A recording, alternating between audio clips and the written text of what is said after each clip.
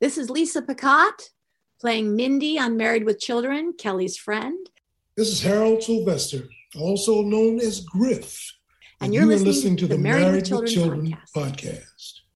Welcome, everyone, to the 6th annual Miss Spring Break Contest, sponsored by the new children's breakfast cereal, Nothing But Sugar. Now with Ritalin. And I'm your MC, popular rock TV VJ and star of 3 busted pilots for Fox, Dangerous Dan Inwood. Ha! Let's rock. Thanks, Dad. Can I get a whoopin'? Whoa, No Man presents, live from the nudie bar, the Married with Children podcast.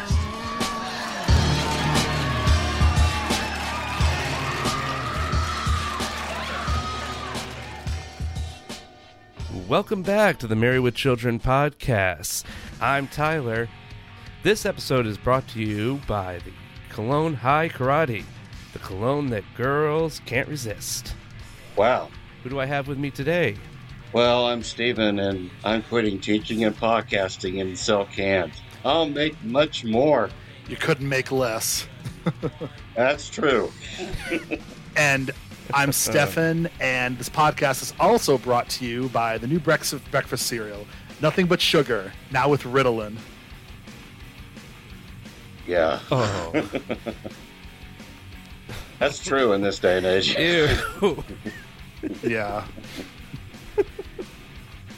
I know. It's, I think, Ritalin and Adderall, they've replaced the Prozac and antidepressant jokes from the early 90s. Well, I still take antidepressants because I'm a Dallas Cowboys fan. Ouch. Take that Braves hat off, sir.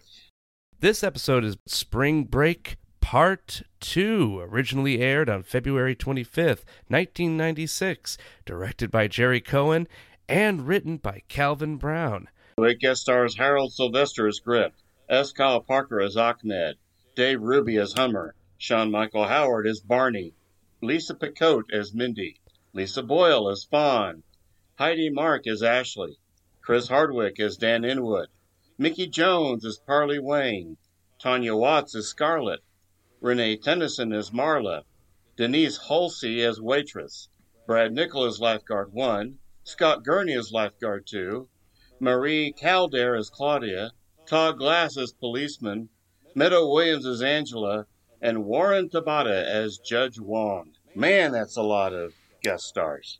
Yeah. A lot of the same people from Spring Break Part 1. Yeah, but we still have a lot more in here. I mean, there's at least maybe 10 or 12 guest stars. That's amazing. Absolutely. Get ready for Beach Blanket Bundy. This is my impression of a great marriage. A beautiful girl to keep me buzzed while the wife is out of town. A brand new Married with Children tonight. I was going to give our listeners a recap of the episode, but luckily for you, Lucky the dog does it for us. Previously on Married with Children, Bud and his frat brothers had tickets to spring break.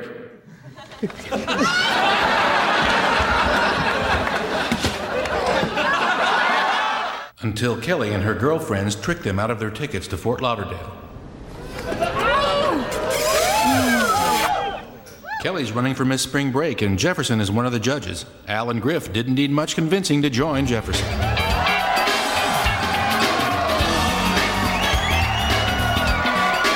Which inspired Marcy, Bud, and his cool friends to head south. Road trip!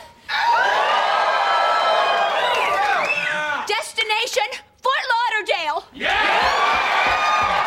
So now, thanks to state-of-the-art graphics, courtesy of Columbia Pictures Television, let's rejoin Married with Children. Shouldn't this be the Lucky, the Hungriest Dog in the World podcast now? Very nice. But I think I liked it better when it was Buck, King of All Dogs. I'm growing to like Lucky. It's the same spirit, and it's kind of like real life, you know, like you're going to get a new dog eventually, sadly, but the same spirit. Okay. Anyway, this one picks up right after the last one ended. when Marcy gets the boys and heads to Fort Lauderdale.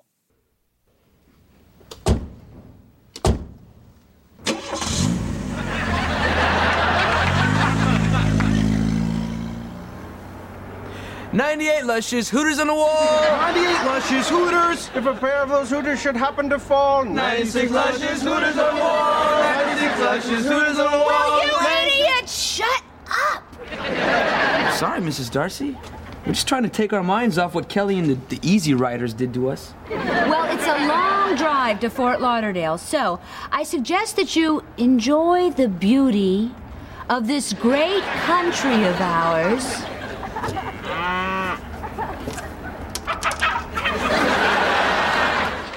I had to point this out because it starts out with a car on a map and a hand moving the car.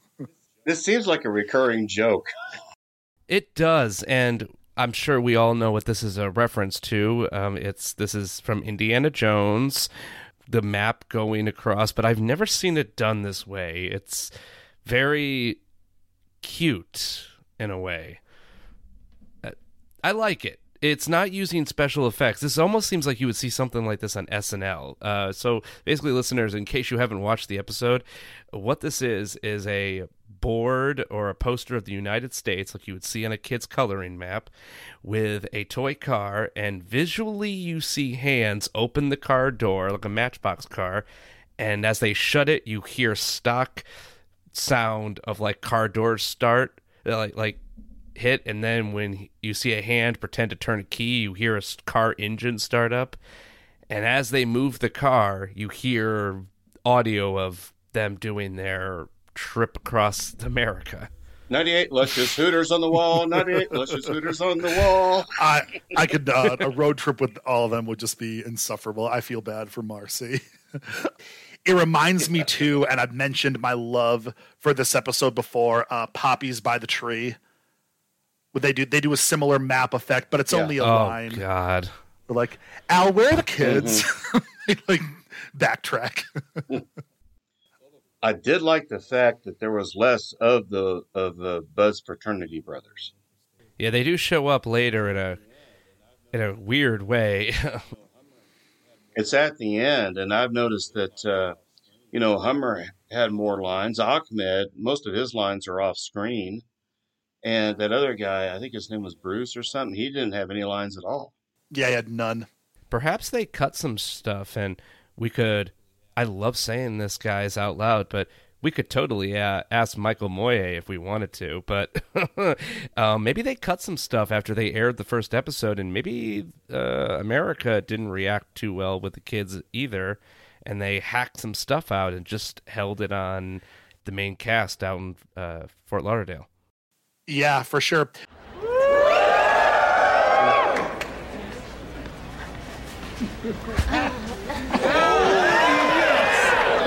Thanks for the game of chicken. See you guys at the hot tub. All right. Bye. Bye. Oh, gentlemen, is this not the greatest day of our shoulders, necks, and backs? Oh, this is the life, huh? A vacation paid for with money from a fraternity scholarship fund. It doesn't get any better than this. It just did. Here you go, gents. Compliments of the girls in the hot tub. Hi there. Oh, and here you go, miss. Compliments of some needy kid's education. Now, see, that's my idea of marriage. A gorgeous girl keeps me buzzed all the time while the wife's out of town. That settles it. Al Bundy is moving to Fort Lauderdale. That's a nice fantasy, Al, but what about your job? Well, just get some other profession. Here, I'll sell cans. I'll make more money selling cans than I ever made selling shoes. You couldn't make less. Hey, guys, I say we go up to our suite, slap on a little more high karate, and Join the babes in the hot tub. Hi, karate. But cologne, the chicks just can't resist.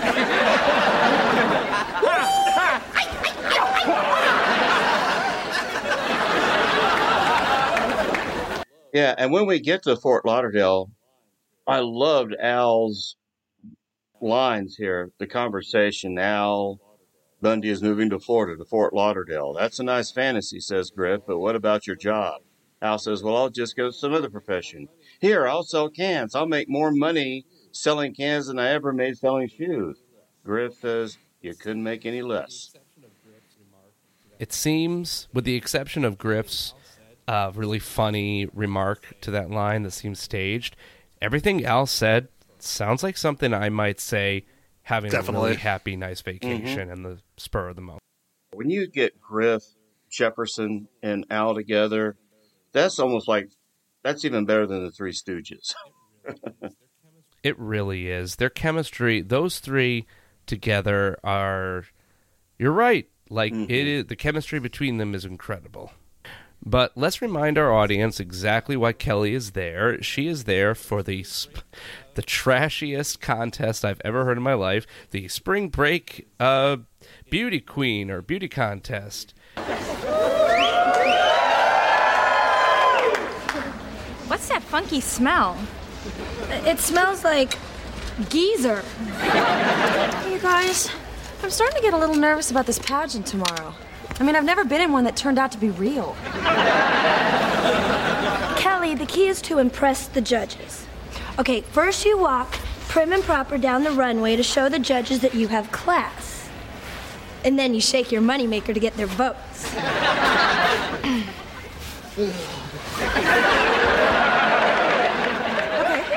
then what? Talent. I suggest, how many licks of a Tootsie Pop does it take to make you Miss Spring Break? This also works if you're ever pulled over for speeding.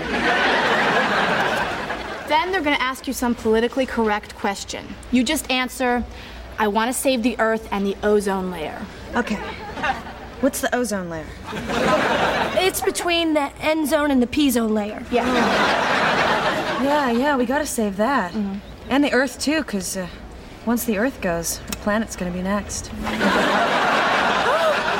There's guys coming! I touched on this a little bit in part one. So this Spring Break, contest that they're doing here, pageant, which I love how Kelly was like, I mean, I've done pageants before, but they didn't turn out to be real. Oh, that's so creepy. I know. It made me think of the Weenie Tots episode. Oh, yeah. Good point. Yeah, made me think of that. So I mentioned a little bit before, and this whole episode makes me nostalgic. The days of MTV Spring Break. The late 90s, early 2000s. Tyler, you know what I'm talking about. Yes, and sadly, I was not allowed to watch MTV. My parents thought that was a dangerous thing for a young mind. They were probably right.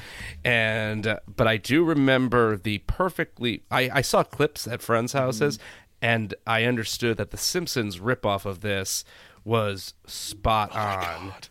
That I love the Gator episode. Oh, that's great. When they kicked that host off because she turned 34.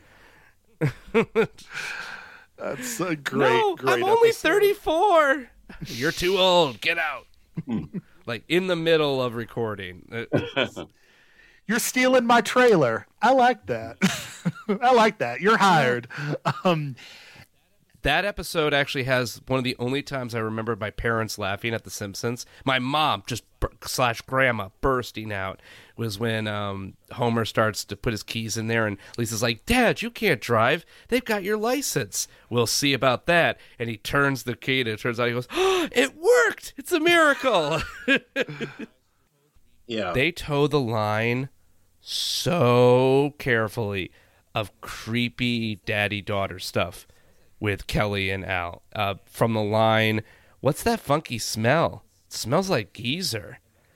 And I'm like, should Kelly know the smell of her own father enough to pick it up in a room? That's a I would think so, because she knows, it's pointed out that he doesn't shower very often. And the thing that bugs me is that it's Fort Lauderdale in spring break. There's a lot of smelly dudes. Yeah, that's true.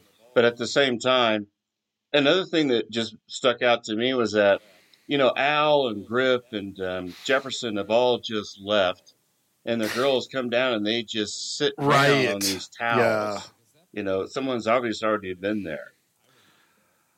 Yeah, I'm like, is that proper? Is that just Fort Lauderdale etiquette? I wouldn't do that.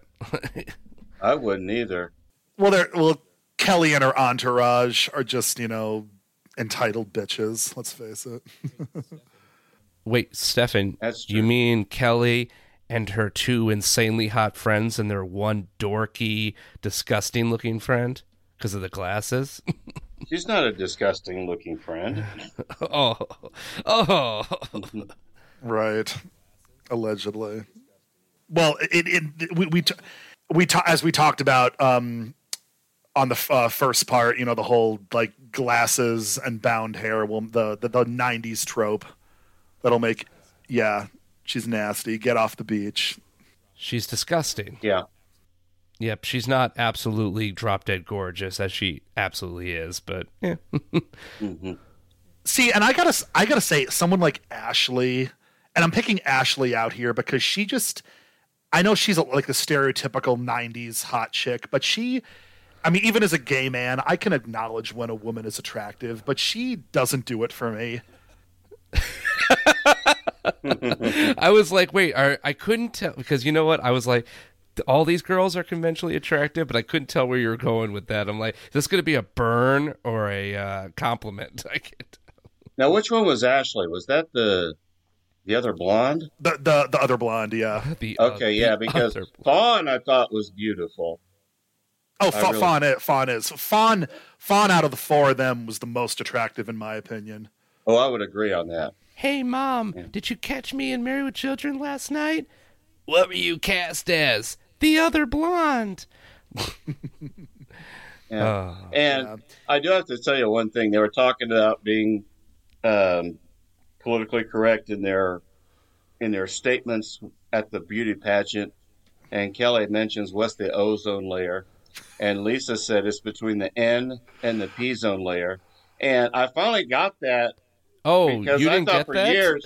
Well, no, the thing Really? was, for years I thought she said end zone, not N zone. Oh, that's a better joke. End zone in a football field, yeah. But I think as is, it's pretty funny. I think it's funny too. I just didn't catch that. For years I thought it was end zone instead of end zone. I wasn't paying attention to any of the I got the joke immediately, Stephen, but I was more impressed with Kelly's reaction. Well, we have to take care of the planet, because after that goes, the Earth's next. Right. Oh, no, she said, because once the planet goes, we're next. No, she said the Earth. Once the Earth goes, the planet's next. Oh, okay, I flipped it around. You know what? Still funny. I love the little line there. I suggest, how many licks of the Tootsie Pop does it take to make you miss spring break? Ugh. Again, how you getting away with this? Ugh. Well, this was Sweeps Week.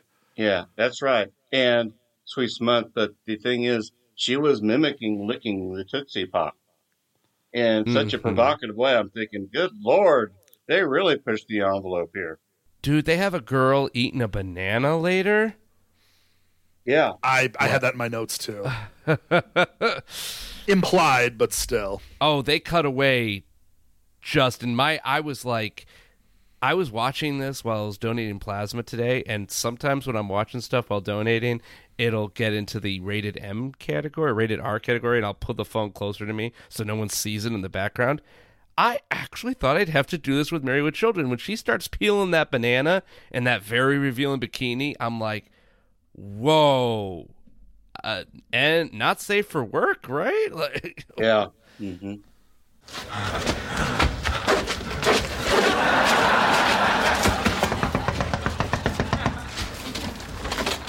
Well, howdy, folks. Harley Wayne, at your service. Hi. My German luxury sedan has broken down after running over one of your state birds. The possum. I'll be needing a tow truck. Well, hell, I'd like a tow truck, too. I'd also like a new wife and some more tea. Look, ZZ Top. We have got to get to Florida. You keep on calling me names and you just might land there. Look, Mr. Wayne. No. Parley Wayne is my first name. Last name is Rockefeller. Had to drop it, though. I couldn't spell it. Look, there's got to be a way out of here. I mean, a car, bicycle, horse. You're not dating at the moment? You know, I do have a truck for rent. How much do you want? $1,000. And leave the fat boy here.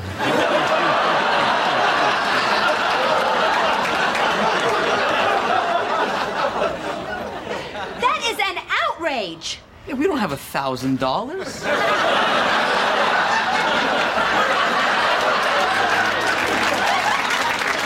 Oh, the heck with him. We'll just walk to the next mechanic. Now, where would that be? Memphis. You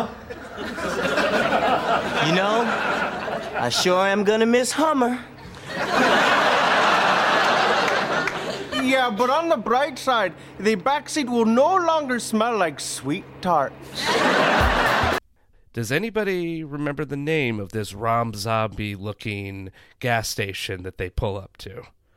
I don't remember the name of the station. I remember the name of the guy. It was Parley Wayne, played by Mickey Jones. Yes, Or actually, his name was Parley Wayne Rockefeller, but he dropped Rockefeller because he couldn't spell it. Oh man. And this gas station, and guys, I've been recently watching Rob Zombie movies. I think I just watched 31, and I was getting such creepy gas station vibes off this guy. And I was right, because the way they rent his truck, right, for $1,000. Yeah, and for the fat boy. Oh, I'm Yeah, surprised same. they got away with that. That was outrageous. I mean, they didn't have $1,000. Funny. That's one of my favorite. I love that line, and I like to pull that a lot too. Like recently, it was a couple of years ago. Somebody high up in Washington had his MySpace account hacked, and my comment was on Facebook was he just had his MySpace account book hacked, and he's in intelligence. That's outrageous. He still has a MySpace account. Speaking, check off on it, as we said on my old podcast for later. Chris Hardwick, in one of his stand-up specials from 10 years ago, talked about how he viewed his old MySpace page as abandoned Detroit in RoboCop. It's so funny. Funny enough, Tyler, you mentioned a Rob Zombie movie, because I pulled up the IMDb page for Mickey Jones, and the first video, I don't know if it's a Rob Zombie movie, but it's that guy one of the guys from The Devil's Rejects. Oh, it's probably Ted Mosley. I'm not sure, because this guy wasn't in Devil's Rejects. I know that for sure. Oh, then I wouldn't know. But yeah, it's very hillbilly-ish, this whole scene, which I'll bring this up on my final review, but just a little preview for it. It's one of the weak points of the episode, because it's funny, but they should do more, because they don't. And all of this is to get back to the beach, where I think they actually want to be. Real quick, also, I do think that that scene with Mickey Jones is maybe an homage to Deliverance. Oh, for sure. That movie. Yeah. Yeah. Hey, I'll tell you what, I'll play it on my guitar for you someday, okay? I know how to do the guitar part. And I love Marcy's comments in that scene. I think we even in the Facebook group, this was a post, and I definitely commented where she's like, listen, ZZ Top. And we ran over your state bird, the possum. It's a thud of a line, ZZ Top, but it's very realistic because I could see someone saying that in real life to somebody who looks like Rockefeller. Before we move on too much, could we touch on Mickey Jones very briefly? Yeah. Sure. I was just going to say, he was a very prolific character actor for years. 140 credits to his name on IMDb. I most remember him from Home Improvement. He played an identical role, like a more like sophisticated version of his character in this episode. Pete was his name. He was a friend of Tim. He was on a construction company, K&B Construction Company, I think, and they made regular appearances once, or they made some semi-regular appearances. Yeah, that's right. Yeah, haven't watched that show in a long time. I want to say on the side, that is one show that I think, especially with Last Man Standing having ended, they should try that for a revival. Home Improvement? Yeah. Yeah, that was a good show. A revival with Tim Allen? I think for a story, they should have him and Al revive Home Improvement as like a web series or a podcast, or, give it a modern twist. I will say that my boyfriend knows somebody who picked Tim Allen up from the airport, and he said he did not tip him at all. But anyway, so the boys and Marcy are making their treacherous trip. Oh, well, boys minus one of them who was left behind, are making their way to Fort Lauderdale, where Al and Griff and Jefferson are already there, as well as Kelly and her friends, and they're doing kind of I thought they were going to do this longer, but kind of like a romantic comedy in a creepy way, because Al and Kelly keep like walking past each other without noticing that they're there. And it's interesting that they kind of like held off them meeting for a really funny scene.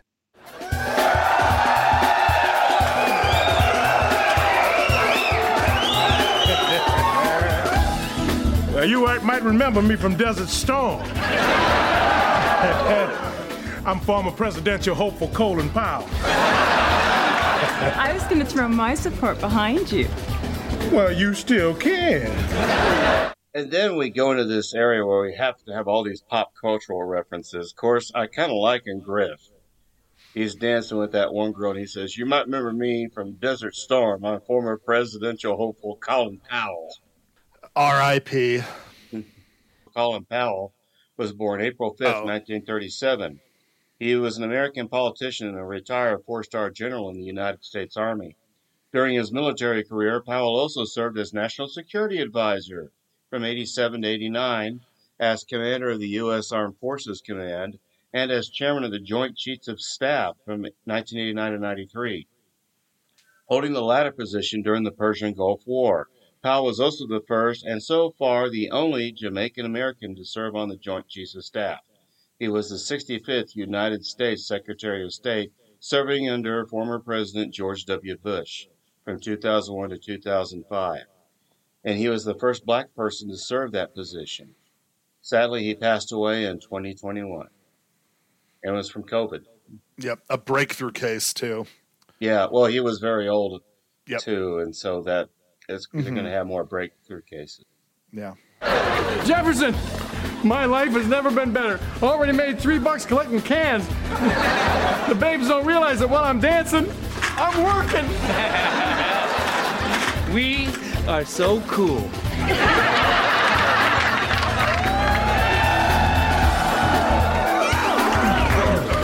Excuse me, Kelly. It's okay, Dad. Pumpkin, what are you doing here? I'm in the Miss Spring Break pageant. What are you doing here? I live here. Hey, Kelly, who are your dad's friends? Well, we're Al's good buddies. I'm Wesley Snipes. And I'm, Woody Harrelson. I loved you guys in White Men Can't Jump. Oh my God, Isn't that George Clooney? Star of that hit TV show, And then Griff goes on, who does he pretend to be next? That's what kills me. Griff is trying very hard to find a mate in this episode. There's no other way I can say it. I mean, when in Fort Lauderdale for spring break. I don't think he ever wants to leave. No. Or if he does, he wants to take back something with him. Yeah, but who does he pretend to be next? You remember? Wesley Snipes. Yeah. I love that. And Jefferson says, and I'm Woody Harrelson. Well, pulls up his hair. That was great. The whole, the pushed back hairline. Yeah.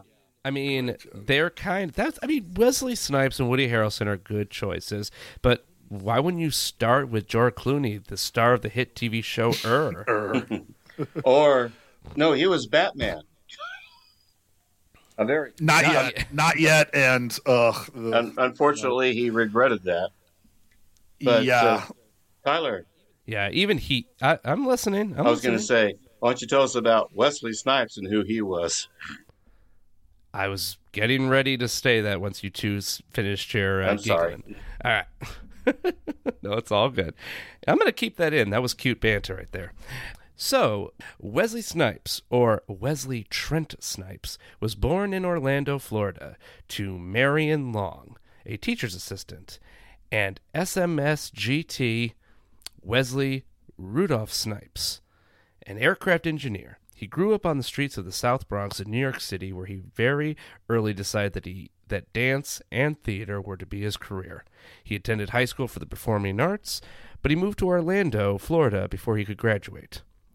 As a recipient of a Victor Board Scholarship, Snipes entered the world-renowned professional theater arts program at SUNY Purchase in New York, now Purchase College, where he honed his theatrical performance and martial arts skills.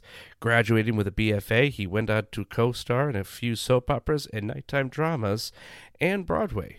It was there on Broadway Theater as an agent saw him on stage and invited him to audition for his first feature film, Wildcats, co-starring with Woody Harrelson.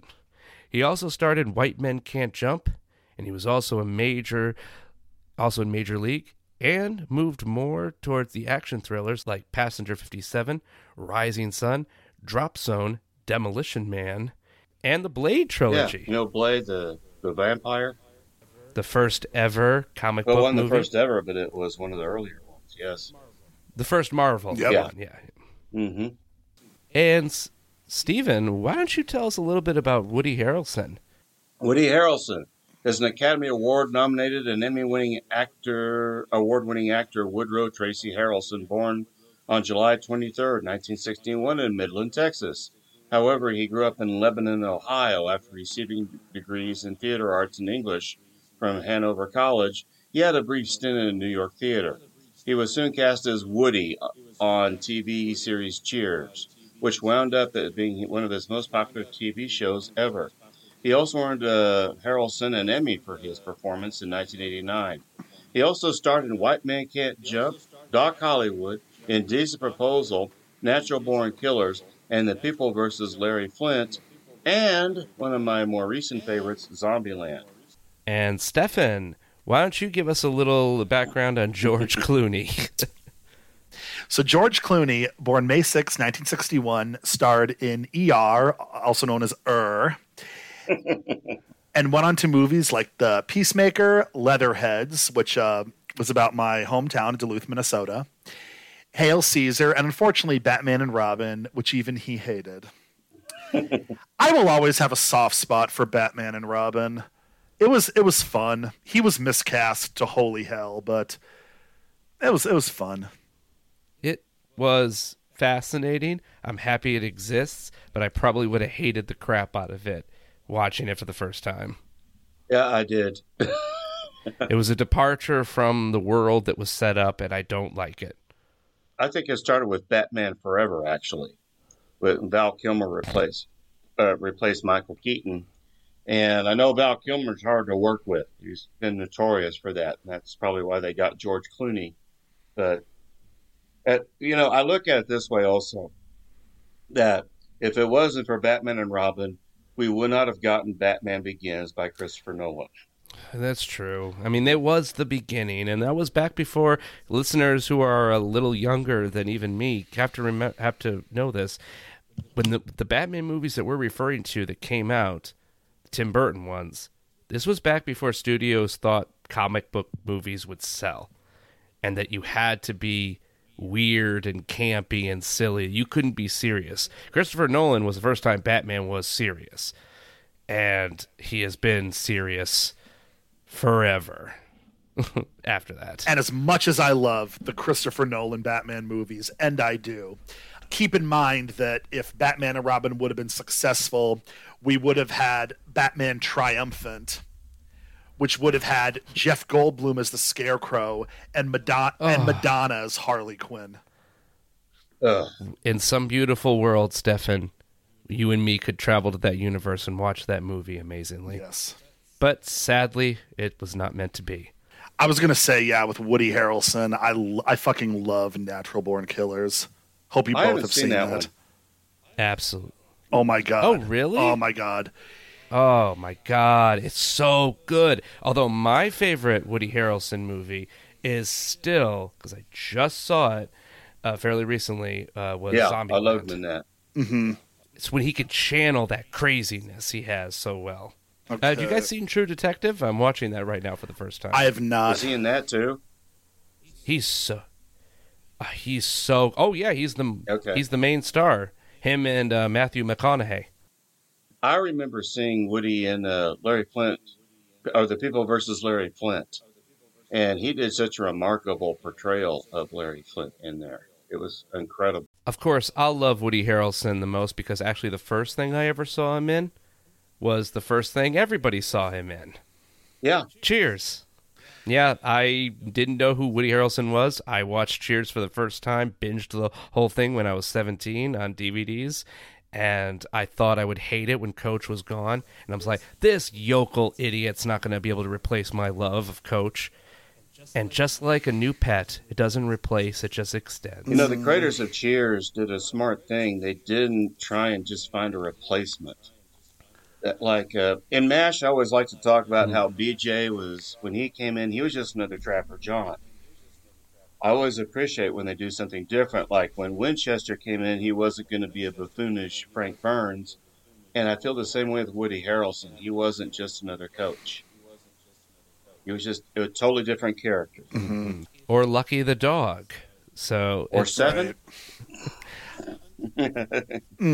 We don't speak of talk that. about Seven. Only the David I beg your Fincher forgiveness. movies. Never. I beg your all's forgiveness. Oh, speaking of which, Stephen, you liked the movie Seven, right?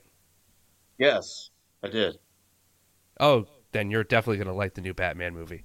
All right, just want to say that's the Going to see it tomorrow. You're going to That's love my it. own. I respectfully, someone gave me that as the only spoiler I had walking in, and I'm happy I read that before I walked in because it made me. I've heard a lot of people. I'm sorry, but I've heard a lot of people comparing it to Seven. Kelly and Al finally meet up in our next scene. So, Daddy, are you going to come see me in the pageant tomorrow? No, Kelly, I am not. No self-respecting can man would watch his only daughter be gawked at by a bunch of drunken riffraff for cheap prizes. It means $100,000 to us, Daddy. Here, take some cans. Go buy yourself a bikini.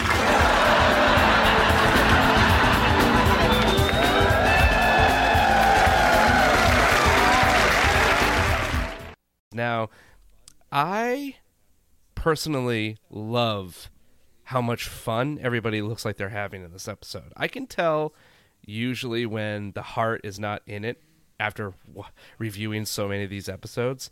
And from my point of view, I think Al, Griff, Jefferson, the girls, oh, absolutely, even the extras, everyone looks like they're just having a ton of fun on this fake beach. I think we mentioned this last week that I remember Harold Sylvester in his interview saying he enjoyed making this two-parter a lot. That might be why my instinct is kicking in, because I'm just remembering that now. You're right. If you guys haven't listened to our interview with Harold Sylvester, man who plays Griff, absolutely listen to it. So we've got the scene where Al and Kelly are dancing around, but they don't know each other is there yet. and they bump into each other and have a Looney Tunes-ish, oh, sorry, Kelly. Oh, excuse me, Dad. Ba-dum-boom, you're here. I was kind of trying to figure out where they were going with it. Did they mention the $100,000 prize? I don't think in the they first did. episode. Stephen? I don't remember if they did in the first episode. I don't either. But I like the conversation that they have. Daddy, I'm in a contest, and he says, that's horrible that, I'm your father. It's I don't like so that, on but brand Daddy, it's with Al Bundy. $100,000. Well, then let's go get a new bikini.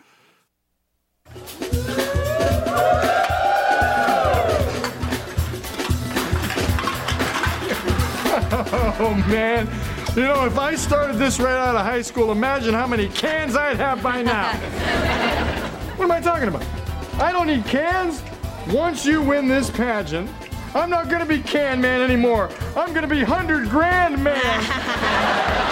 Well, Daddy, I feel good. I feel strong. I think I can win.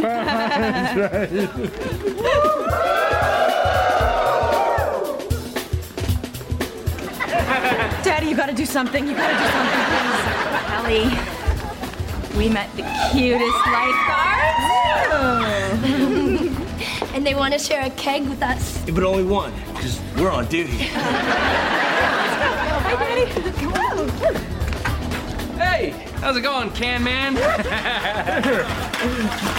Just great. Jefferson, I'm counting on you to vote for Kelly. Oh, yeah, you got my vote, Al, but there are 5 judges. She needs 3 votes to win. So who are the judges? Oh, a couple former pageant winners and 2 of my fraternity brothers, Wong and D'Angelo. Well, that's no problem. We slip them 50 each and Kelly's in. Al, brothers Wong and D'Angelo are beyond reproach. Beyond reproach and rounding second base. Jefferson, you've got to name me and Griff as judges. Oh, I don't know, Al. The only way that could happen is if 2 of the other judges became incapacitated. Now, you may remember me from TV. I used to play Theo on The Cosby Show. I love you. I used to kiss the TV whenever you came on. Oh, Theo. I need to talk to you alone right now. Not now, Al. I'm with my #1 fan. This involves $100,000. Bye-bye. Excuse us, gentlemen. Would you come here a second? Right this way now.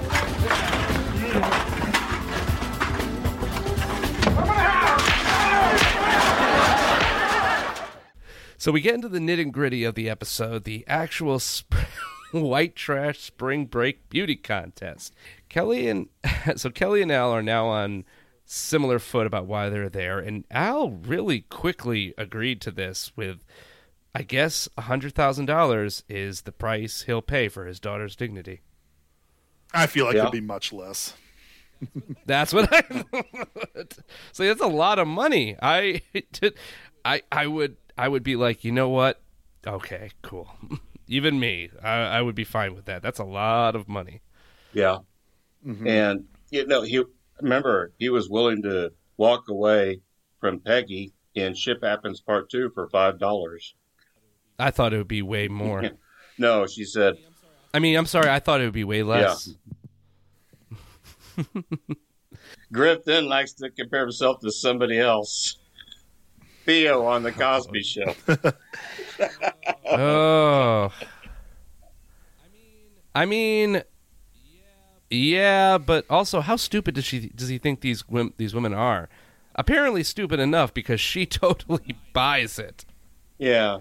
There are 2 times women almost drop to their knees for our man Harold Sylvester. Yeah. Anyway, Theo was played by Malcolm Jamal Warner, born August 18th, 1970. He was an American actor, director, and producer, musician, and writer. I didn't know he was a musician. Of course, he's best known for his role as Theo Huxtable on The Cosby Show and as Malcolm McGee on the UPM sitcom Malcolm and Eddie. He also starred as Dr. Alex Reed in the sitcom Read Between the Lines. And he currently stars as Dr. A.J. Austin on the Fox medical drama The Resident. He also co-starred with Wesley Snipes in Drop Zone, a very low-key action movie about skydiving.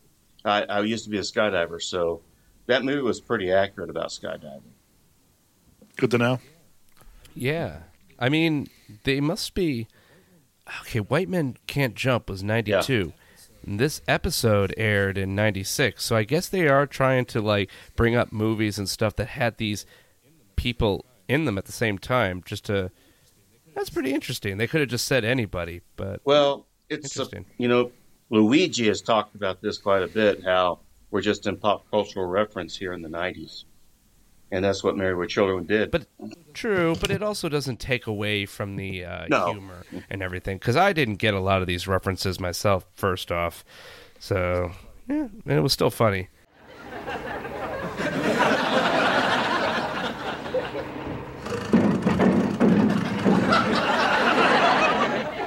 Thanks for coming back to get me, guys.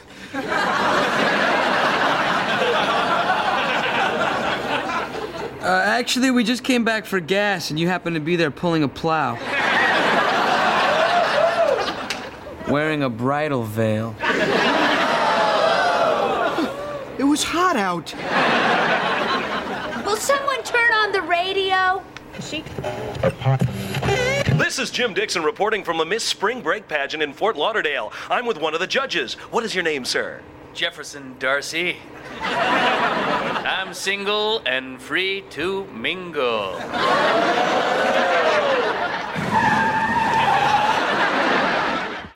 Can I just add that I thought the whole like plot line of how they went back to get Hummer, where they were like, we needed to get gas.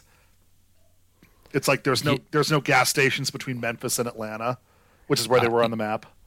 Oh, yes. Thank you for reminding me, because in my head, I didn't think they did. I thought it was a Hummerless, but they just don't speak. Yeah, Hummer and Barney. Well, Hummer does have some lines. I mean, not Hummer. I'm sorry, Barney. Yeah, Barney doesn't have any lines at all. Welcome, everyone, to the 6th annual Miss Spring Break contest, sponsored by the new children's breakfast cereal, Nothing But Sugar. Now with Ritalin. And I'm your MC, popular rock TV VJ and star of 3 busted pilots for Fox, Dangerous Dan Inwood. Ha! Thank you. The breakfast cereal, Nothing But Sugar, now with Ritalin. Before we bring out the babes, let's meet our judges. Representing RTV, our former Miss Spring Break winners, Missy Cameron and Tammy Grandstaff Bird. What was first prize back then? $100 grand worth of chocolate coins? Our next judge, frat boy extraordinaire, Mr. Jefferson Darcy, and ladies, he's single. Oh, thank you. Our next judge comes to us all the way from Taiwan, Mr. Miyagi Wong.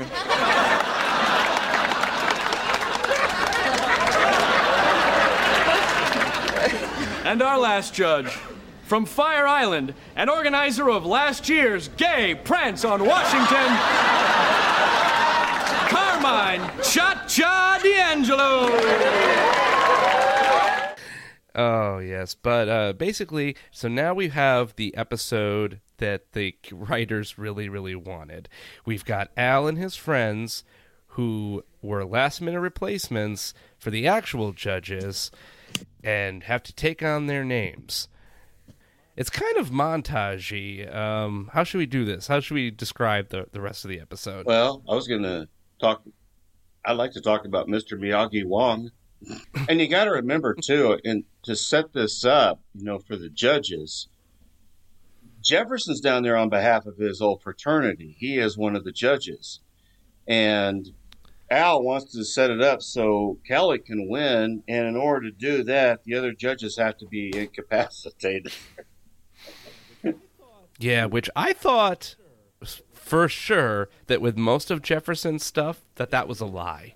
I didn't realize that was his actual fraternity, but apparently he did. He was in a very diverse fraternity. Yeah, because anyway, they're incapacitated, and they're being introduced still as the same judge. I loved Al because he is introduced as Mr. Miyagi Wong. And oh my gosh, his face. Yeah, and he kind of bows like a Japanese person. And this has to be a reference to Mr. Miyagi, played by Pat Morita in the Karate Kid movie. Oh, absolutely. Yeah, the Karate Kid Part 2, and the Karate Kid Part 3, and the next Karate Kid in 1994. Ugh. Who would ever thunk a future 2-time Oscar-winning actress would get her start in that movie? Yeah.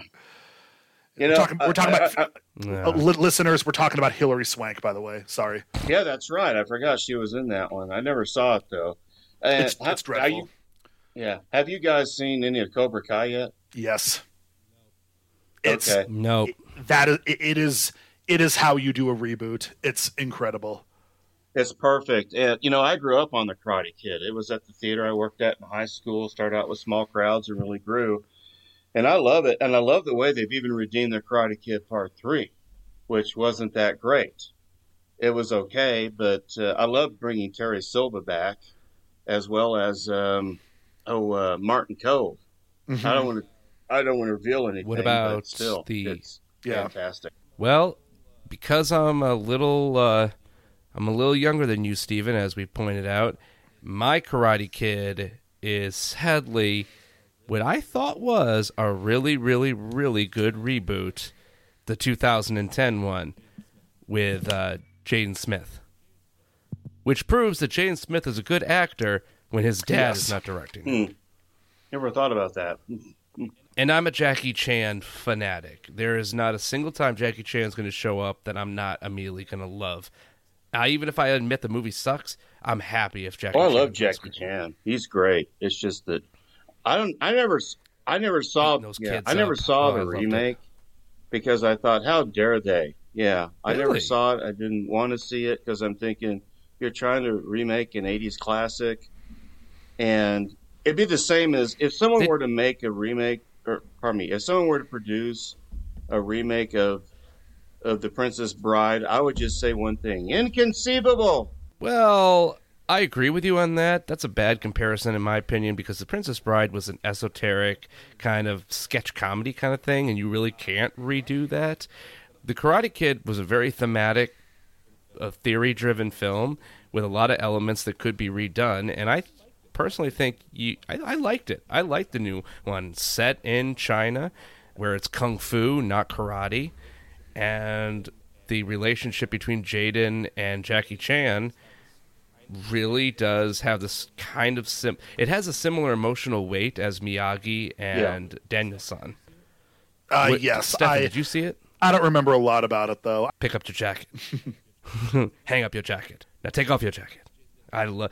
Oh, when he grabs Jay's bit, guys who have seen it, I think you'll agree with me. Like once you see it, it's really amazing. Like the famous scene when he does wax on, wax off, and shows Daniel-san that he's actually learning karate is replicated beautifully with pick up your jacket and hang it up. And he just grabs Jaden Smith's wrist and smacks it. He's like, strong, firm. And Jaden's just like, oh shit, I'm being schooled here. It's so great. Don't question the master. All right, so so Al is Mr. Miyagi Wong. And Stefan, who did Griff? I wonder why you picked me to do this. Because you're on the episode. Get with it. And our last... And Steven took the first one. Sorry. Griff is Cha-Cha D'Angelo from Fire Island, an organizer of last year's Gay Prance on Washington. I love that. So this is a spoof on a Million Man March on Washington. The Million Man March was a large gathering of African-American men in Washington, D.C. on October 16th, 1995, called by Louis Farrakhan. It was held on and around the National Mall. The National African American Leadership Summit, a leading group of civil rights activists and the Nation of Islam, working with scores of civil rights organizations, including many local chapters of the National Association for the Advancement of Colored People, but not the National NAACP, formed the Million Man March Organizing Committee. The founder of the National African American Leadership Summit, Dr. Benjamin Chavez Jr., served as national director of the Million Man March. I remember when that happened. And there have been marches for gay rights on Washington. The last one was in 2009. I know that was when to push Congress to approve the Matthew Shepard hate crime legislation, which they ultimately did. Now, there was no march for it, but there was a big demonstration at the Supreme Court when they were hearing the Obergefell v. Hodges, the case that legalized same-sex marriage across the United States. And I was actually there. And if you go back on my Facebook page about 7 years ago now, you'll see pictures. It was incredible. Yeah. Oh, wow. You were there? I saw those pictures. I didn't know that's what that was from. Good for you. What a great place to be on such an historic moment. It wasn't like when they announced the ruling, but it was when they were hearing the case. It was just electric. Oh.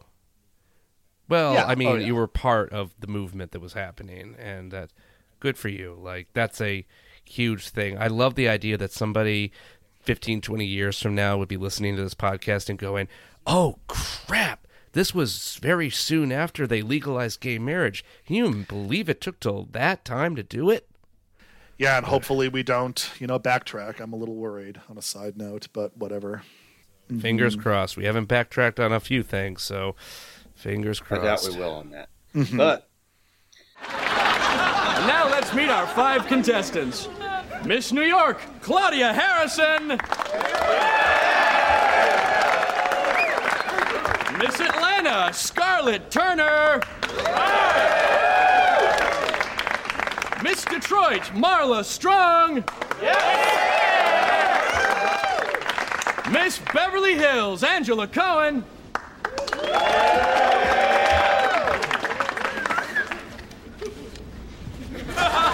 Well, she's got my vote. Ow! Sorry, Al. It was a moment of weakness. How much for a lap dance? Hey! Ow! And our final contestant, Miss Chicago, Kelly Bundy.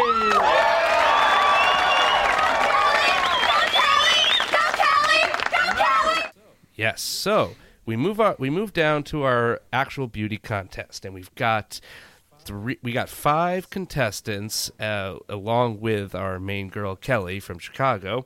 We have got from New York, Miss Claudia Harrison. From Atlanta, Miss Scarlett Turner. And from Detroit, we've got Marla Strong. And from Beverly Hills, Angela Cohen, but our main girl from Chicago, Kelly Bundy. It's pronounced Chicago. At least Kelly thinks so. From Chicago, we've got Kelly Bundy. Where the wind is 35 MIFs. Okay, normally I try to avoid this kind of talk unless we have a female recording with us. But because it's a beauty contest, and that's literally what they're for, we can't pick Kelly, guys. Who's the most beautiful? Didn't think that was coming, did you? I'll probably go with Miss Detroit. I would agree. Strong? What about you, Stefan? Oh, see, something about Miss Atlanta. I don't know. It's that Southern Belle thing, and it's the little, like, Scarlett Turner. It's the little, like, boop-boop-be-doo, like, thing she does when he announces her name. It's so cute. I'd be like, give me my pen, paper, I'm voting. I was going to say, so with MTV Spring Break, Jerry Springer appeared on, he had a sub-show on MTV Spring Break called Springer Break. I think I saw that. Ugh. Yes, and one of the portions that they did was Spring Break King and Queen, where there were couples competitions, and typically it involved them like somehow getting naked on stage. And cut this out, please, or make this a Patreon exclusive. No way. Keep going. Dare I say it? I was probably too young to watch that, and I was like, 13 or whatever. But it kind of, I'm like, this is hot, and they're, I'm like, they're so hot and so cool, and it's like, it might have made me a little bit of an exhibitionist. Links to this episode will be in the show notes. Become an exhibitionist like you Stefan. Can't. You can probably find clips of it on YouTube stuff. I think they're gone, but there was just like, and they had like these another segment, Spring Break Fantasies, where people would do like crazy stuff on stage, and there was this one where there was this girl in a bikini, like covered herself in honey and rolled around on feathers. What the? Did this like prelude Girls Gone Wild videos? Because this sure sounds like where this is headed. And I remember those infomercials at midnight going, am I allowed to watch this? I wouldn't have been if they had known. But anyways, that's just a real like memory, and it was like just really just like, as a kid, the closest thing, you had to porn. Yeah. There was and that was here on Stefan's Real Memories. I remember this one, I think it was in the 90s, maybe in the early or mid 90s. And I caught a little bit of it, and it's kind of relevant because we're going to have this person come up here pretty soon. But Joey Lawrence was pretty popular, and he was judging a bikini contest. I know where this is going. Yeah, and these girls came out, and they were just like barely dressed, and the camera went on Joey Lawrence, and his mouth was like, his jaw was dropped open, and he was like shocked at seeing all these girls. And I heard someone comment on it years later that I think he went through puberty right at that moment. Yep. But it was something just at the times of the time, and it's not like, it's never been replicated, unfortunately. MTV has gone downhill for so many reasons, and we can guys. Yeah, I'm so sorry, Stefan. I just want to mention I'm gonna be putting this in right before you just brought that up because it's very important. You both brought up your Spring Break medium from the your Spring Break memories on television. Well, I have one too. I swear I saw it air and then it vanished, and I had to find it again through a torrent. The banned Pokemon episode, Spring Breaker, I can't remember what it's called, but basically it's where the gang is, for those of you who've never seen Pokemon, I'm not going to describe it. Go check it out. But Ash and his friends are at a beach, and to earn money, they kind of prostitute Misty out on a beauty contest, and she complains about the size of her chest. And then Team Rocket shows up, and James dresses up like a girl and gets fake boobs that he can inflate. And they're like, we're going to get all the money, not like you with your tiny chest. And people are like throwing money at James as he's walking down the stage. So that episode aired around 94, 95. So you're right. Spring Break, beauty contests, that kind of stuff was just in the zeitgeist. Pokemon's that old? Oh, it came out in 94. Oh, because it didn't hit the U.S. till like 99, I believe. True, but this was an episode that I saw this before it was released, and I think it never actually got aired, but in America, because the version that I remember watching was subtitled in Japanese. Mm. But beauty contests, that was just a thing we were all obsessed about for some reason for about a decade. All right! Let's begin with the talent competition. It's time for No Ma'am to take a little break in the Jiggly Room. I'm the DJ, and I'm gonna play a little bit of music that was on this week's episode of Married with Children.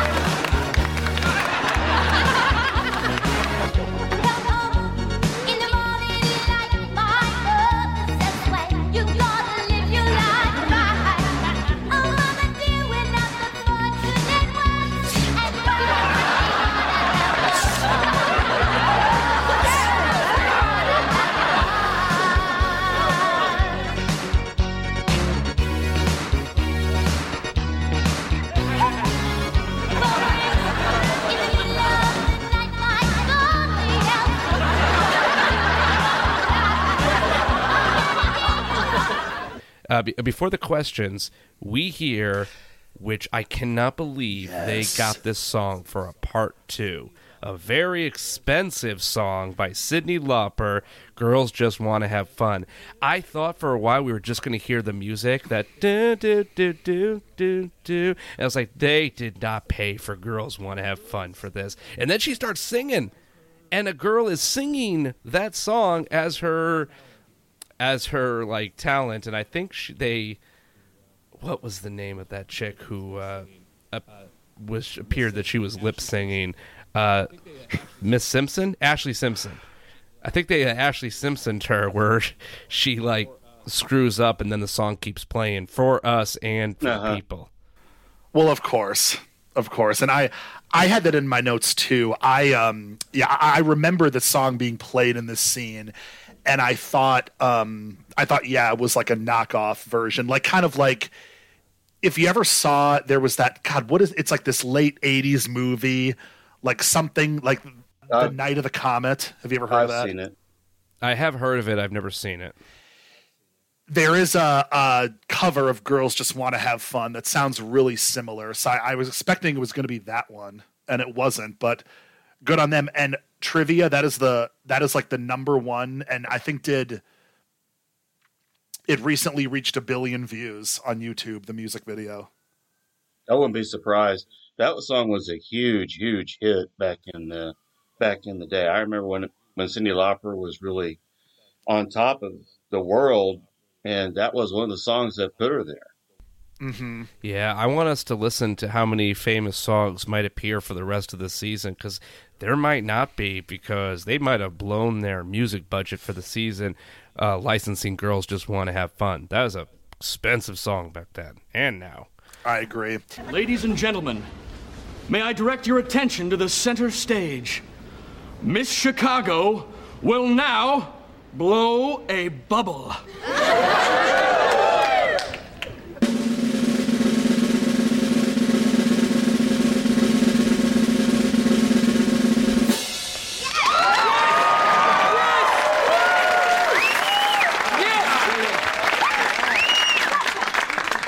And now, Miss Beverly Hills will eat a banana.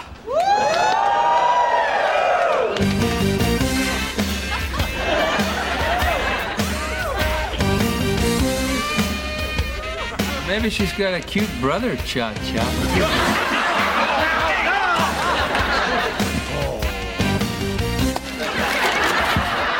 Okay, ladies, you've proven yourselves to be incredibly beautiful as well as very talented. So now let's see what you've got upstairs. No. I mean, I love Dan Inwood. Let's see what you got upstairs. No, ladies, don't. No, as they start to take their tops off. And going back to the beauty contest that we're having on this episode, something that stuck out to me when they were doing their performances, like Girls Want to Have Fun, and the one girl had a ventriloquist act, which is really dated, but I was amazed by all the subterfuge that that Kelly's friends were doing to help her win, like blowing pepper in one girl's face, and even Mindy, Lisa Picotte. She participates in this stuff. They throw marbles down on one girl who's dancing, and then Mindy gets a magnifying glass and aims the sun on the ventriloquist dummy, and the hair catches fire. With the weird Star Wars like 70s special effect. Yes, I forgot about that. Mm-hmm. And then they go to the contestant questions. Let's move to the question and answer part of the competition. We'll begin with you, Mr. Detroit. Now, your question is, what would you do to end world hunger? I would tell the hungry people of the world to take smaller bites and chew your food thoroughly. That way your food will last longer. I love that. Okay, so these girls are stupid by normal, or like they're like dumb bimbos from normal dumb bimbo style, because the first girl goes, "What would you do to end world hunger?" And she says, "I tell the poor people, take smaller bites and chew their food thoroughly." That would help. It's like, and that is a over-the-top dumb bimbo question, because at least she's answering the question correctly. It's a dumb answer, but it's relevant. Answer. It's a relevant answer, yeah. Now, Miss Chicago, your question is, what world leader do you most admire? I would like to save the Earth and the ozone layer. Thank you. No, thank you. Our Kelly has to be the stupidest girl on the show, period. So we should keep a lookout for this, guys. If somebody is more stupid than Kelly, Kelly has to out-stupid them. I mean, I think Amber comes close. Or no, Amber, Ariel. Ariel. What was Ariel? Yeah, that's the girl who becomes Bud's girlfriend for a little while in season 11. You know, she was the one we interviewed not too long ago. Yeah. Oh, yeah, I forget her. Good point. Jennifer Lyons, that's it. But, spoilers. Yeah. God. Yeah, and that'll be out probably before our Tyler, Your and I's last one. But hits the books. Mm-hmm. Yeah, but you're right. The one girl does answer the question. And you have in the notes, and I have this in my notes too, Kelly's answer to the question of the world leader you most admire. I like to save the Earth and the ozone layer. That look on Al's face. Yes. It's great. The look on Al's face, it's a great example of what Amanda Bearse said about how Ed O'Neill would have been a great silent film star. Yeah. Mm-hmm. Yeah. Ed O'Neill's got a lot of good ones in this episode, where specifically when he stands up and he's introduced as Mr. Miyagi, like it's the growing look of, oh, F me, kind of, I didn't think about this kind of like idea.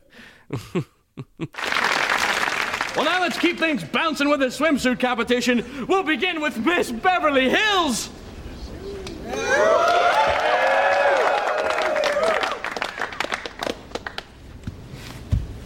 Vote for me and I'll marry you. Al, I'm voting for Angela, my new wife, and don't try to stop me. Now look what happened to you. You see what you made me go do? I didn't want to do it. And, okay, I got to talk about this because it's one of my favorite things in this whole part is that Al has to keep reminding Grit that he's voting for Kelly. And one of the best ones was when the one girl, Angela, comes over to him and says, vote for me and I'll marry you. And Grit says, Al, vote for my new wife, Angela, and nothing can stop me. Was that before or after the one girl's eating a banana and throws a banana peel at him? Yeah, after. This is a horny episode. What can I say? Like it's. And then Dan Edwood is ready to present the prize. However, someone else has to present the prize. And now, this year's Miss Spring Break is Kelly Bundy!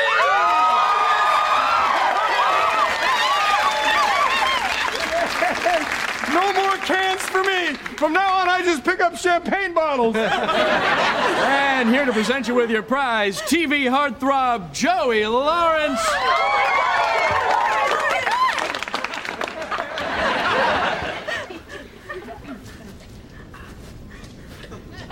Whoa. Yes, TV heartthrob Joey Lawrence, who is not on this episode, but is mentioned. So Joey Lawrence, born April 20th, 1976, is an American actor, musician, and game show host. He got his start as a child star in the early 1980s and is best known for his role as Joey Russo in Blossom. Lawrence also starred in the series Brotherly Love with his real-life brothers, Matthew and Andrew. And between 2010 and 2015, he starred in Melissa and Joey, a sitcom with Melissa Joan Hart that aired on ABC Family. But that's not who we got in this episode. Who's comes swaggering in, Bud. Stefan?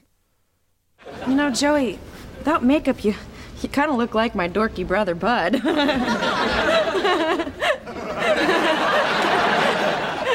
I am Bud, you beach blanket bimbo. Yeah, you and the three slut-cateers thought you could just rip us off and leave us freezing in Chicago. Well, yeah. Now, think again. No one plays Bud Bundy and gets away with it. Yeah, whatever. Could you cry about this later, Bud? I'm about to be crowned Miss Spring Break, so get off the stage so I can get my prize. Okay. Yeah, sure. I'd be happy to. But first, Gee, Joey. Kelly says, "Gee, Joey, you look more like my brother Bud." When you don't have makeup on, you look like my dorky brother Bud. Oh, yeah, that's it. Bud responds, "I am Bud, you beach blanket bimbo." And this is a reference to us. I think Luigi and Annabelle missed this because, I'm being the oldest one of this group. I remember this movie, Beach Blanket Bingo. It was a 1965 film starring Frankie Avalon and Annette Funicello. It was their fourth of their highly successful Frankie and Annette beach party movies.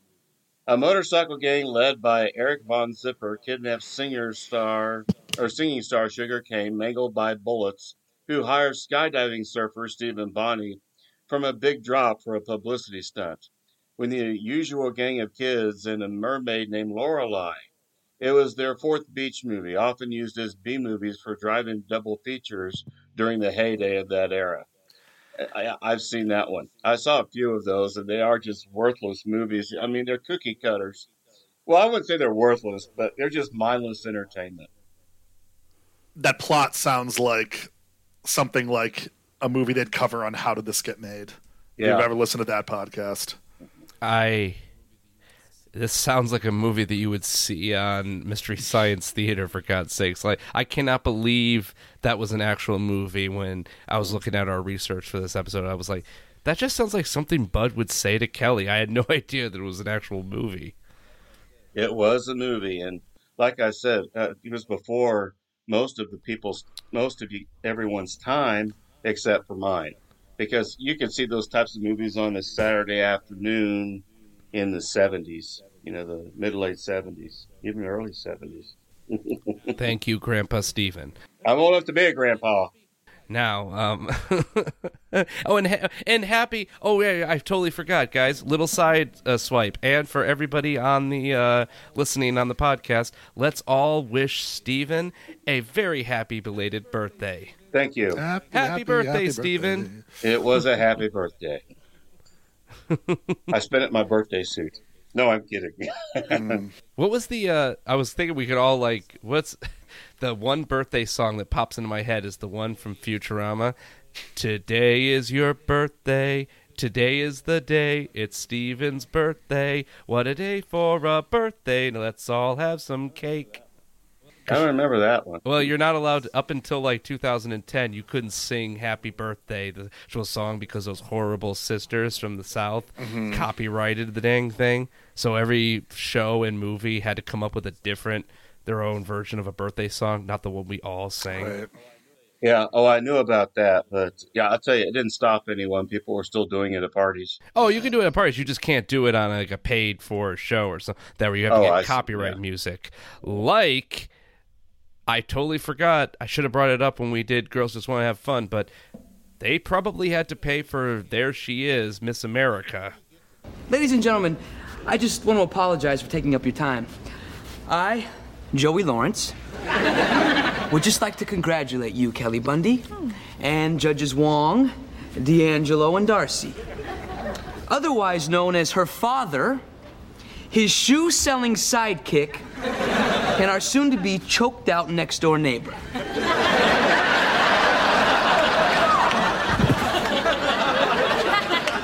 Is that better, Kel? Well, I guess my brother, Martin Lawrence, has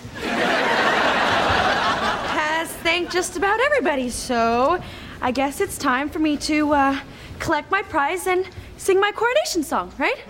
Okay. Here I am, Miss Spring Break. Here I am. There they are. Let's get them. Mr. Bundy, you're being charged with fraud and assault. Would you like a lawyer? You know any that take cans?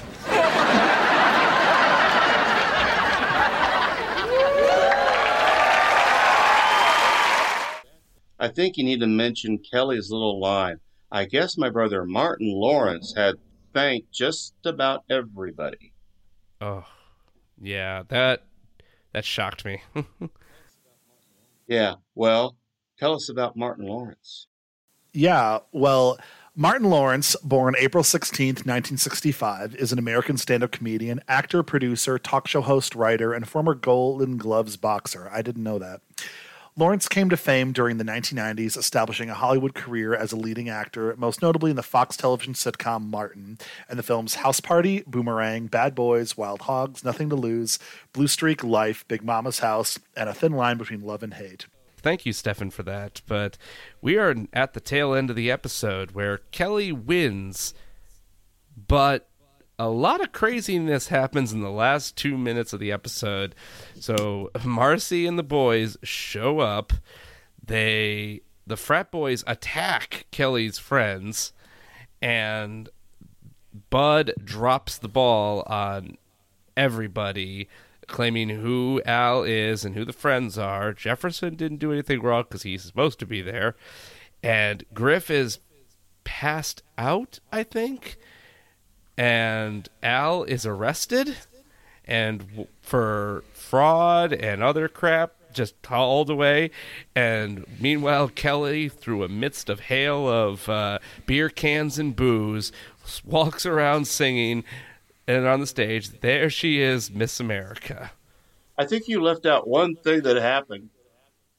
What? Marcy is choking Jefferson. Oh, yes. Soon to be dead, soon to be strangled. You mentioned Jefferson didn't do anything, but yes, he did. He lied to Marcy and also claimed he was single on the radio. I meant legally. Got it. Yeah. He didn't assume any name. He was supposed to be there, but you're right. He was not supposed to be there, period. He was supposed to be at computer camp. Yes. I forgot about that. So weird. At that point, Marcy, it's like, come on. Just you should know better than to believe that. And with how this episode ends, I will leave that to my review. The only one who's a winner in this entire episode is Bud, and I kind of love that. It's like when Tom wins in Tom and Jerry. It's nice when Bud comes out on top. Or underneath. I liked it. He'll take it in either position. Right. So speaking of, we mentioned him in the last episode, and he still is on this one too. Chris Hardwick, you could kind of tell in this episode is when he started kind of almost making fun of himself. And, he kind of made a career out of being this, kind of like, not a hack, but like, you know what I mean? Someone that just kind of like works consistently, but doesn't really have an establishment like the commentary shows that he does. And funny enough, so in the time between when we recorded the first part, I was watching The Walking Dead, the season premiere, or the mid-season premiere, I should say.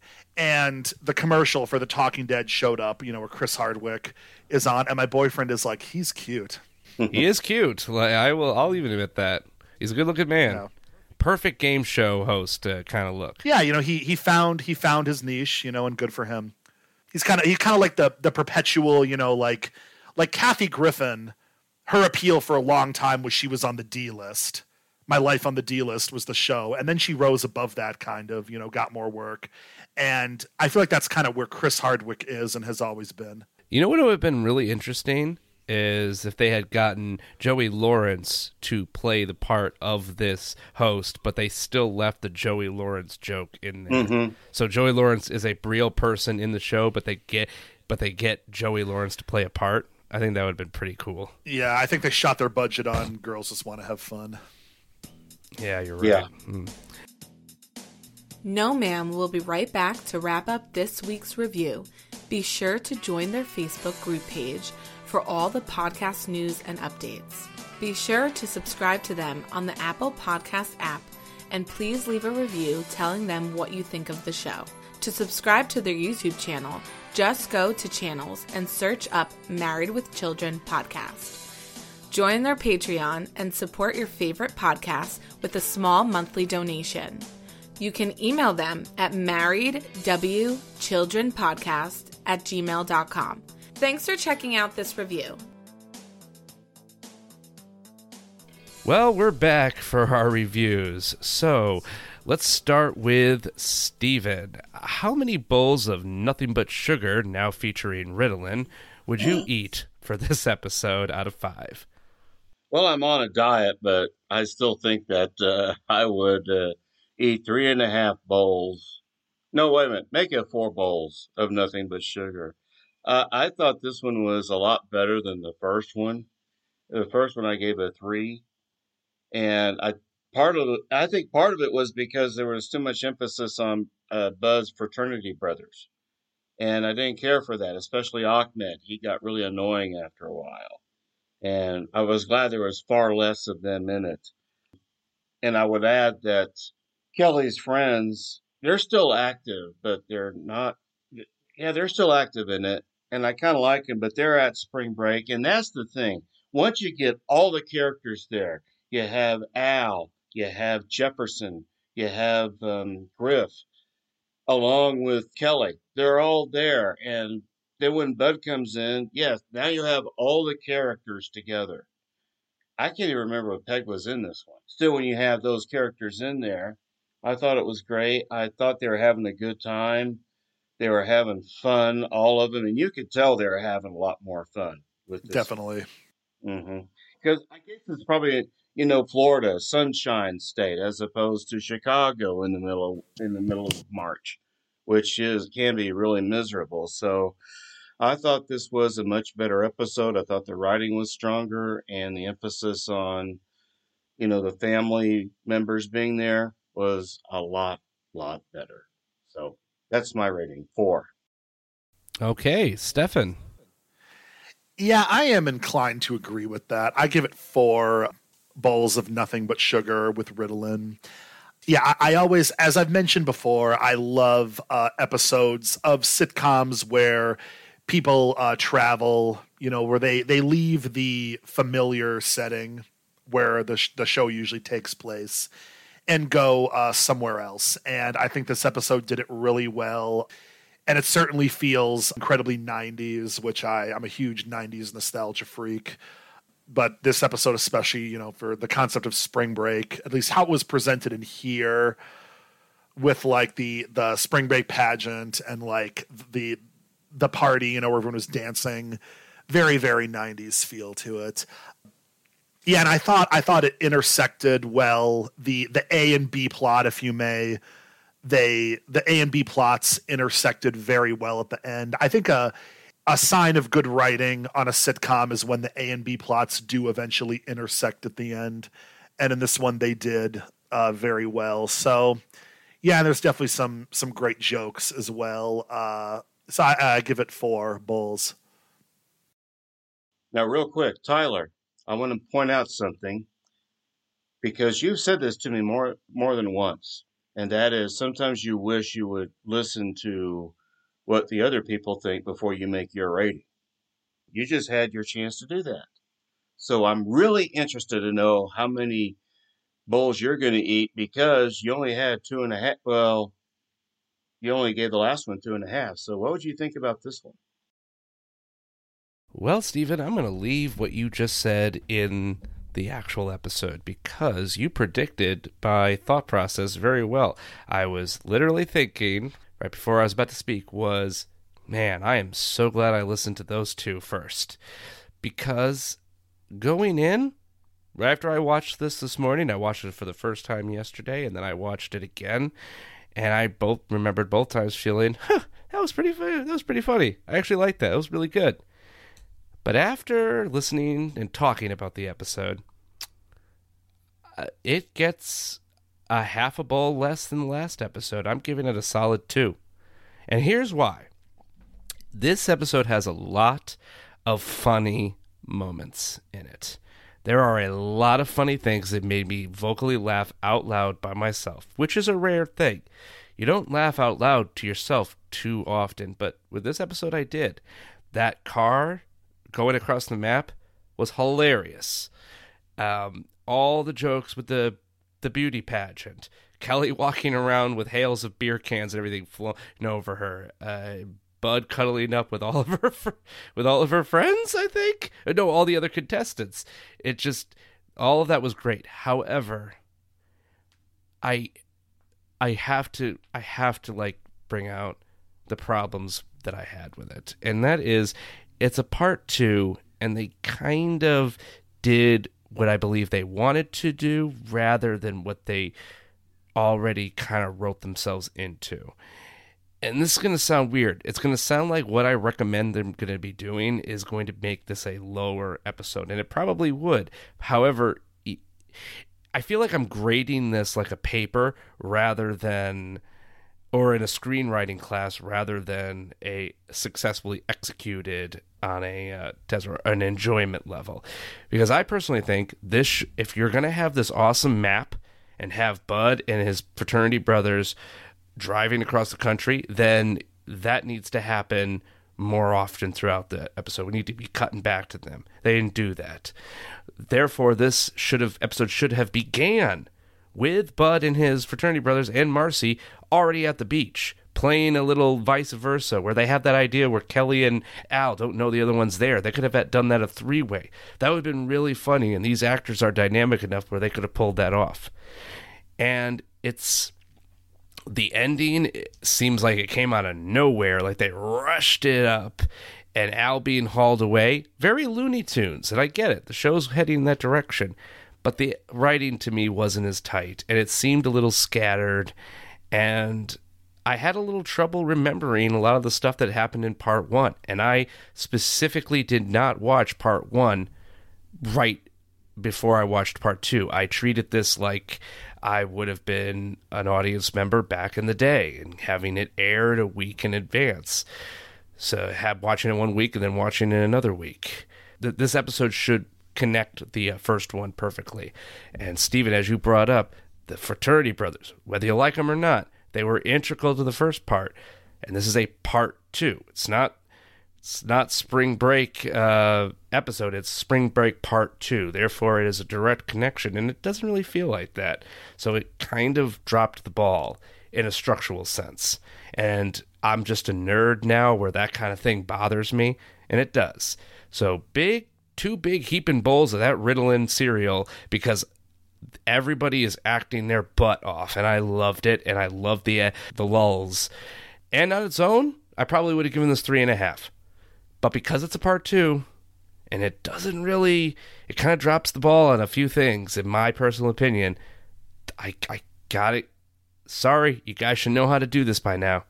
They did, and you know what? And to anybody who's probably arguing with me while they're listening to this right now, think of the England episodes, part 1, 2, and 3. How beautifully those 3 it's like one gigantic episode. Beautifully outlaid, a whole crazy story. That's an example, and they show that they can do that. And they didn't really do that with this one. So, sadly, 2 cereals. I'm hyped up, but not as hyped as I should be. I was going to ask, if you think this would have worked as a 3-parter. Yes. This episode should have been the one where mostly featuring the fraternity brothers. You hired these people, you got them, use them, and Marcy having crazy adventures getting there, and we slowly, every once in a while, jump back to Kelly and Al almost meeting each other, and Kelly and Al meet each other, finally realizing they're there at the end of part 2. And then the boys and Marcy show up at the end of part 2. And then part 3 is the craziness that ensues. The whole episode's the beauty contest. I don't know, maybe Marcy gets entered in by accident. That'd be great. My eyes! That'd be a poultry contest. See? Right there. Yeah, you got it. But, yes, finger-licking good contest. But, Yeah, so I didn't think about this until you guys talked about it, and I was just shaking my head at a lot of the stuff you guys were saying. So when you brought up the writing, Stefan, I was like, but that's the bad part. No, it's not. Well, not the writing, but it's the structure of it, in my personal opinion. And again, personal opinion, personal taste. Maybe somebody out there agrees with me. Maybe y'all hate me. I don't care. I don't hate you, but I'm close to it. No. I'm kidding. We'll do a poll when we post it on Facebook. Who hates Tyler? Comment below. I thought we were going to take a vote. There he is, Mr. Podcaster, telling what people think they should know. No. All right, so that pretty much ends Spring Break Parts 1 and 2, since we're closing it out with Part 2. Tune in next week when it looks like Luigi and Chris will be reviewing Turning Japanese. Ooh, that's going to be a fun one. Yeah, Marcy has to go on a speaking tour to promote the Japanese bank that she works for. So that should be a good one. Lots of 90s Fury and the Japanese takeover of America jokes. Yeah. Then we got Al Goes to the Dogs, and then, oh my God, Enemies. Speaking of Pat Morita, because he's in that the next episode. That's right, he is. Mr. Miyagi himself. And I actually remember watching a little bit of Turning Japanese as a kid. I remember the scenes in the strip club where like you got Al or like Jefferson Bud doing like the conga line and Jefferson like coming down the pole. I remember those as a little kid watching that. Yeah. Random. So thanks again, everybody. Join us next week for an exciting episode of the Married with Children podcast. See you later, guys.